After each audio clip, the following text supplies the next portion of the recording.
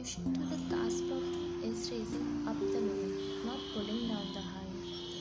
The only way to bring about the leveling of caste is to appropriate the culture, the education, which is the strength of the higher castes. That's it. You have what you want, the solution of the caste problem in India. Therefore, assumes this form not to degrade the higher caste, not to crush out the Brahmin. We must be bold enough, must be brave enough to speak of their defense. But at the same time, we must give the credit that is due to them.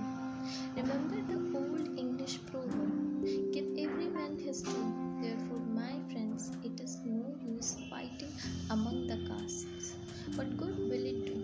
It will divide us all the more, weaken us all the more, degrade us all the more. The days of exclusive privileges and exclusive claims are gone forever from the soil of India, and it is one of the great blessings of the British rule in India. Even to the Mohammedans' rule, we owe that great blessing, the destruction of exclusive privilege. That rule was, after all, not all bad. Nothing is all privilege, bad, and nothing is all good. The Mohammedan conquest of India came as a salvation to the downtrodden, to the poor. That is why 1/5 of our people have become Mohammedans. It was not the sword that did it all.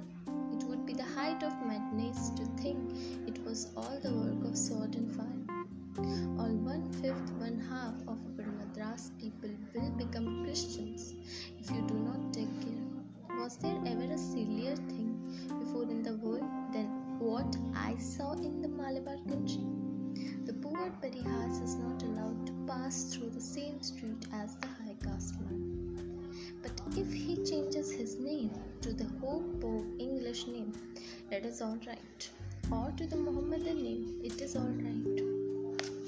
What interferes would be you to accept that these Malabaris are all lunatics. Their homes so many lunatic aliens, and that they are to be treated with derision by every race in India until they mend their manner and mobility. Shame upon them that such wicked and diabolic costumes are allowed.